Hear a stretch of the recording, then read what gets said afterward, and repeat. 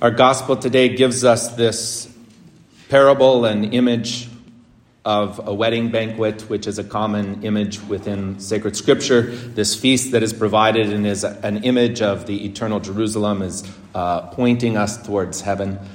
But Christ is the answer to the Father's desire that what it is we will attain one day begin today. That the Son of God came to us, right? Here saying that he's preparing this for his Son. And we can see in the image of Jesus, the fulfillment of that Son, that there is a banquet that he is the one who is the origin of. He is the reason for. He is the love that draws all these people on behalf of the Father. And that isn't something that just happens when we get to heaven. That there is a banquet already happening today. That the fulfillment of that, sure, is heaven, but we should experience this fullness of life, this overflowing joy, this sense that I'm drinking from an elixir, this sense that the food, the life that I have is full of purpose and meaning, is a banquet that I want other people to have, that I want to invite someone else to. And the Father ultimately has others that he accomplishes that work through. And so he says he sends people out. And today in our own lives, we recognize that we are here because someone was sent to us, very likely. Whether it has to go all the way back to the fact that as a child you were baptized by your parents then were sent to you. But in many ways, each individually and unique can say, well, I come with this student or friend, or I'm here because this person invited me when I was a freshman, or I met this person in this way. And that's ultimately what the invitation was for. And the invitation isn't merely just to this banquet. Yes, the Eucharist is the source and summit. The Eucharist is the image, the closest way that we can come to see what it is that we will have in eternal life. But the church is a life. And so that joy that we have should be seen in our lives. That fullness we have, the desire to invite someone in or to recognize I'm being invited in, isn't something that merely needs to be done for a mass or needs to be done even in regard to a Newman event, but in regard to a life someone else invites me to. And in turn, we then can ask ourselves, is that life filled with faith? Is that life leading me to God? Is that life ultimately something that I can see Christ as the source and the summit and the purpose of? And then we find the fullness. There's an interesting character in our gospel that helps us know that once we've gotten into life, that there's a journey that must be taken, right? Inside here is someone who doesn't have the wedding garment or isn't dressed in a way. And so he gets kicked out. Like, he has it even worse than the original people, right? He got in and then he's like embarrassed in front of everybody or whatever the case might be. And one commentary speaks of this in regard to the way in which one behaved once they received this invitation. They come to the banquet, but they don't live their lives in charity. They don't live their life as a gift for others. They don't live their life in serving those in need. They don't live their life in such a way. And so ultimately the kingdom of God doesn't become theirs. And we can look at all of theology and we can say, well, God isn't, in a sense, like kicking that one out.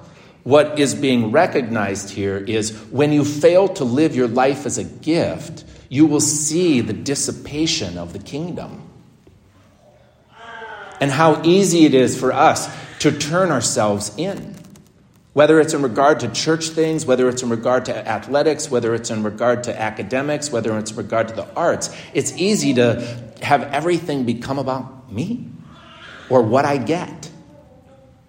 And we should get something beautiful, but ultimately we get the love of God that we may give our lives away. And that is something each one is called to do. And over time we have to be reminded, right? There's a reason the scriptures are given to us over and over and over again. Because at different stages in our lives, they mean different things. And we realize maybe, I've sort of forgotten. Or we have a moment to think, maybe that's the reason my life is sort of shriveled up. I need to think of someone else. And so who is it that you have thought of? Who is it that your life has been given for? And it doesn't have to be some heroic thing. It can simply just be recognizing someone. I don't know if he's here, but last night I was in the library.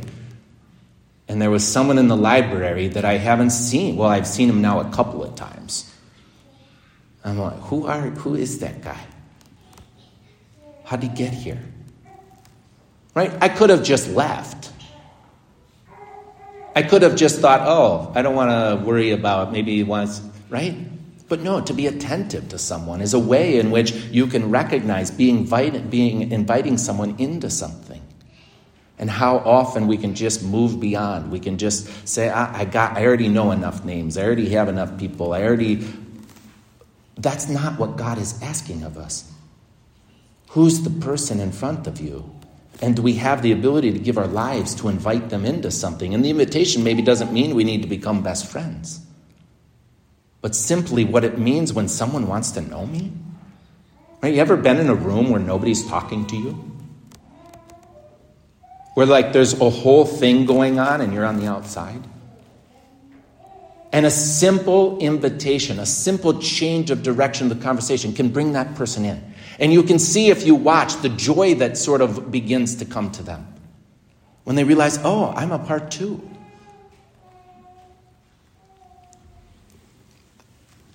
What was it? 2 nights ago we played Mafia.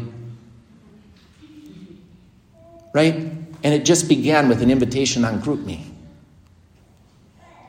And then when I went down there, I had no intention of playing Mafia, right? But then you guys are like, Father, are you going to play? There's a moment where I can say, will you give your life away, John? Right? And the difference it made. But the thing that I find is that as I gave my life away, I became alive. I began to experience something new. I began to wonder about the gift to be here. And then by the time we ended up playing, what we do? By the third round, for those of you there were like 16 people. There were so many people, I'm like, I'll just step back and let you all. Right? Because people come and want in. And do we live our lives in a way in which we're doing things in our life that other people can get in? Or do we think I should invite someone into this? Right? You will all be going into parishes within 4 or 3 or 1 year. Do you have an ability to realize that what you have here isn't something that just happened? It happens because of the nature of invitation. It happens because you're in a place in life in which you need, in which you're willing to open up. You're willing to take a risk. There's other people helping, the missionaries, creating Bible studies and friendship that can be added to. But if we aren't aware of why this life is here, we'll go into parishes and it will all turn inward. How many parishes are there in this diocese that aren't set aflame? They aren't going to become set ablaze because of a strategic plan. They're going to become set ablaze because people start looking at the person in their midst. People start creating ways to live together and invite other people to share in this. It's not miraculous. It's not it's very human. It's very ordinary. And so when you go into parishes, when you go back home at Thanksgiving or when you go back home at Christmas, do you have the capacity to say hello to someone in your church? Do you have the capacity to maybe go to a daily mass and realize that you're going to give hope by simply showing up? Right? I was at the Set Ablaze meeting in Beersford the other day, and someone from across the room screamed to everybody. They said, "Thanks, Father John, for posting on Facebook."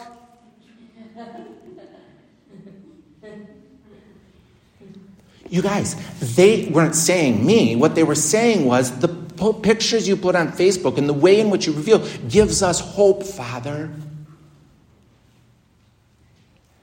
But what I also want to say to them is, when have you invited someone in your parish that you don't know into your home for a meal? Right? And we will all become these people. We will all be moving out into life where it's easy to turn inward, but the dynamic is always to invite someone. Right? And thank God that someone invited that young man, Cody, into this place. And now he's showing up over and over again.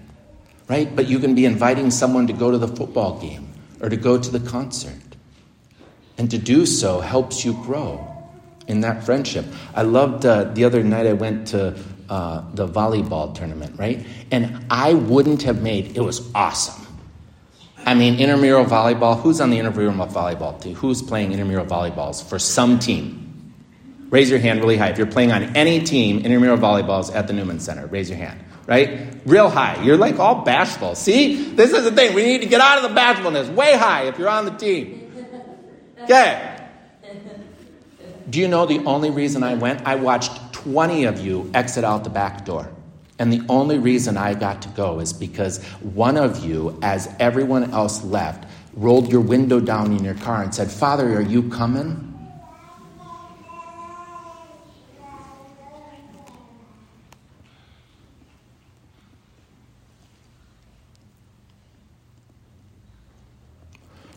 When I got there, I got to meet some students that I haven't seen much this year, but I saw a lot last year. When I got there, I realized the team that was playing after the team here, I also knew them too. When I got there, I realized that the Nepalese were playing in the court badminton over there, and they wanted to talk to me. When I got there, I realized there was someone in the racquetball court practicing their serve, and he was a student that I had in confirmation when I was at St. John Paul II in Harrisburg. That one invitation changed everything for me. Who is it that God's calling you to invite into something? Who is it that God maybe is calling you to simply just say, "Hey, I see you around. What's your name?" Who is it that maybe you've been spending time with and you know pretty well, but you've never crossed that bridge of faith? And God's saying, "Hey, how about you invite that person to a deeper, meaningful relationship with the Lord?" What a gift it is that each of us have been called into this banquet, that we can say we know the experience of God's love in our life. We didn't get here on our own. As we come to this Eucharist, the closest thing to the banquet we have, it's Thanksgiving. And so we give thanks for the people that brought us to the baptismal font, our parents and godparents, for those that have prayed for us and encouraged us and strengthened us all along the way, for our priests and our parishes and our parishioners who have helped us through the sacramental life, through religious education, through Catholic schools, and made us who we are today. But let us not forget that we too are called to give our lives. And this is a place where it's easy to do, because there's so many people God has put in front of you. It was an amazing gift yesterday to be at that football game. To see things when they're so close. Right? When one field goal makes all the difference.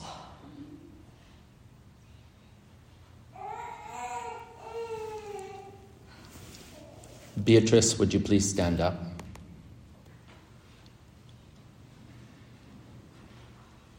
It was miraculous, though, yesterday, to bring Beatrice's little boy, Greg, into the kingdom of God.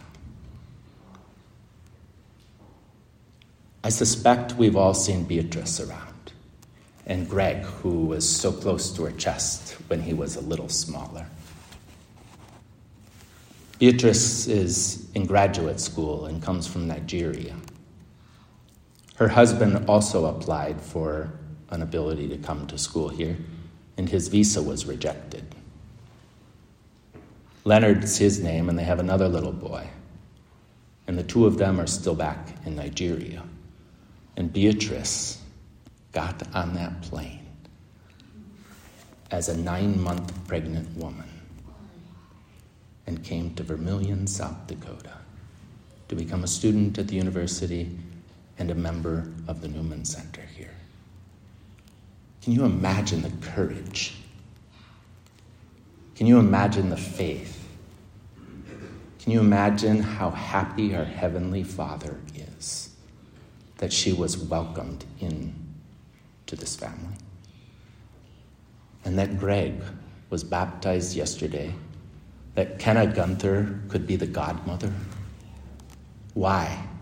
Because Beatrice and Kenna have a mysterious thing that happened among them. And not only is there a Heavenly Father that is grateful for hands that reached out, people who introduced themselves, people who made her feel comfortable and have helped care for her baby, but Leonard sent a message on Facebook thanking us for all that has happened here. Let us come to this altar aware that there are many people who one little moment will mean everything for. And God has sent you to invite them into his banquet.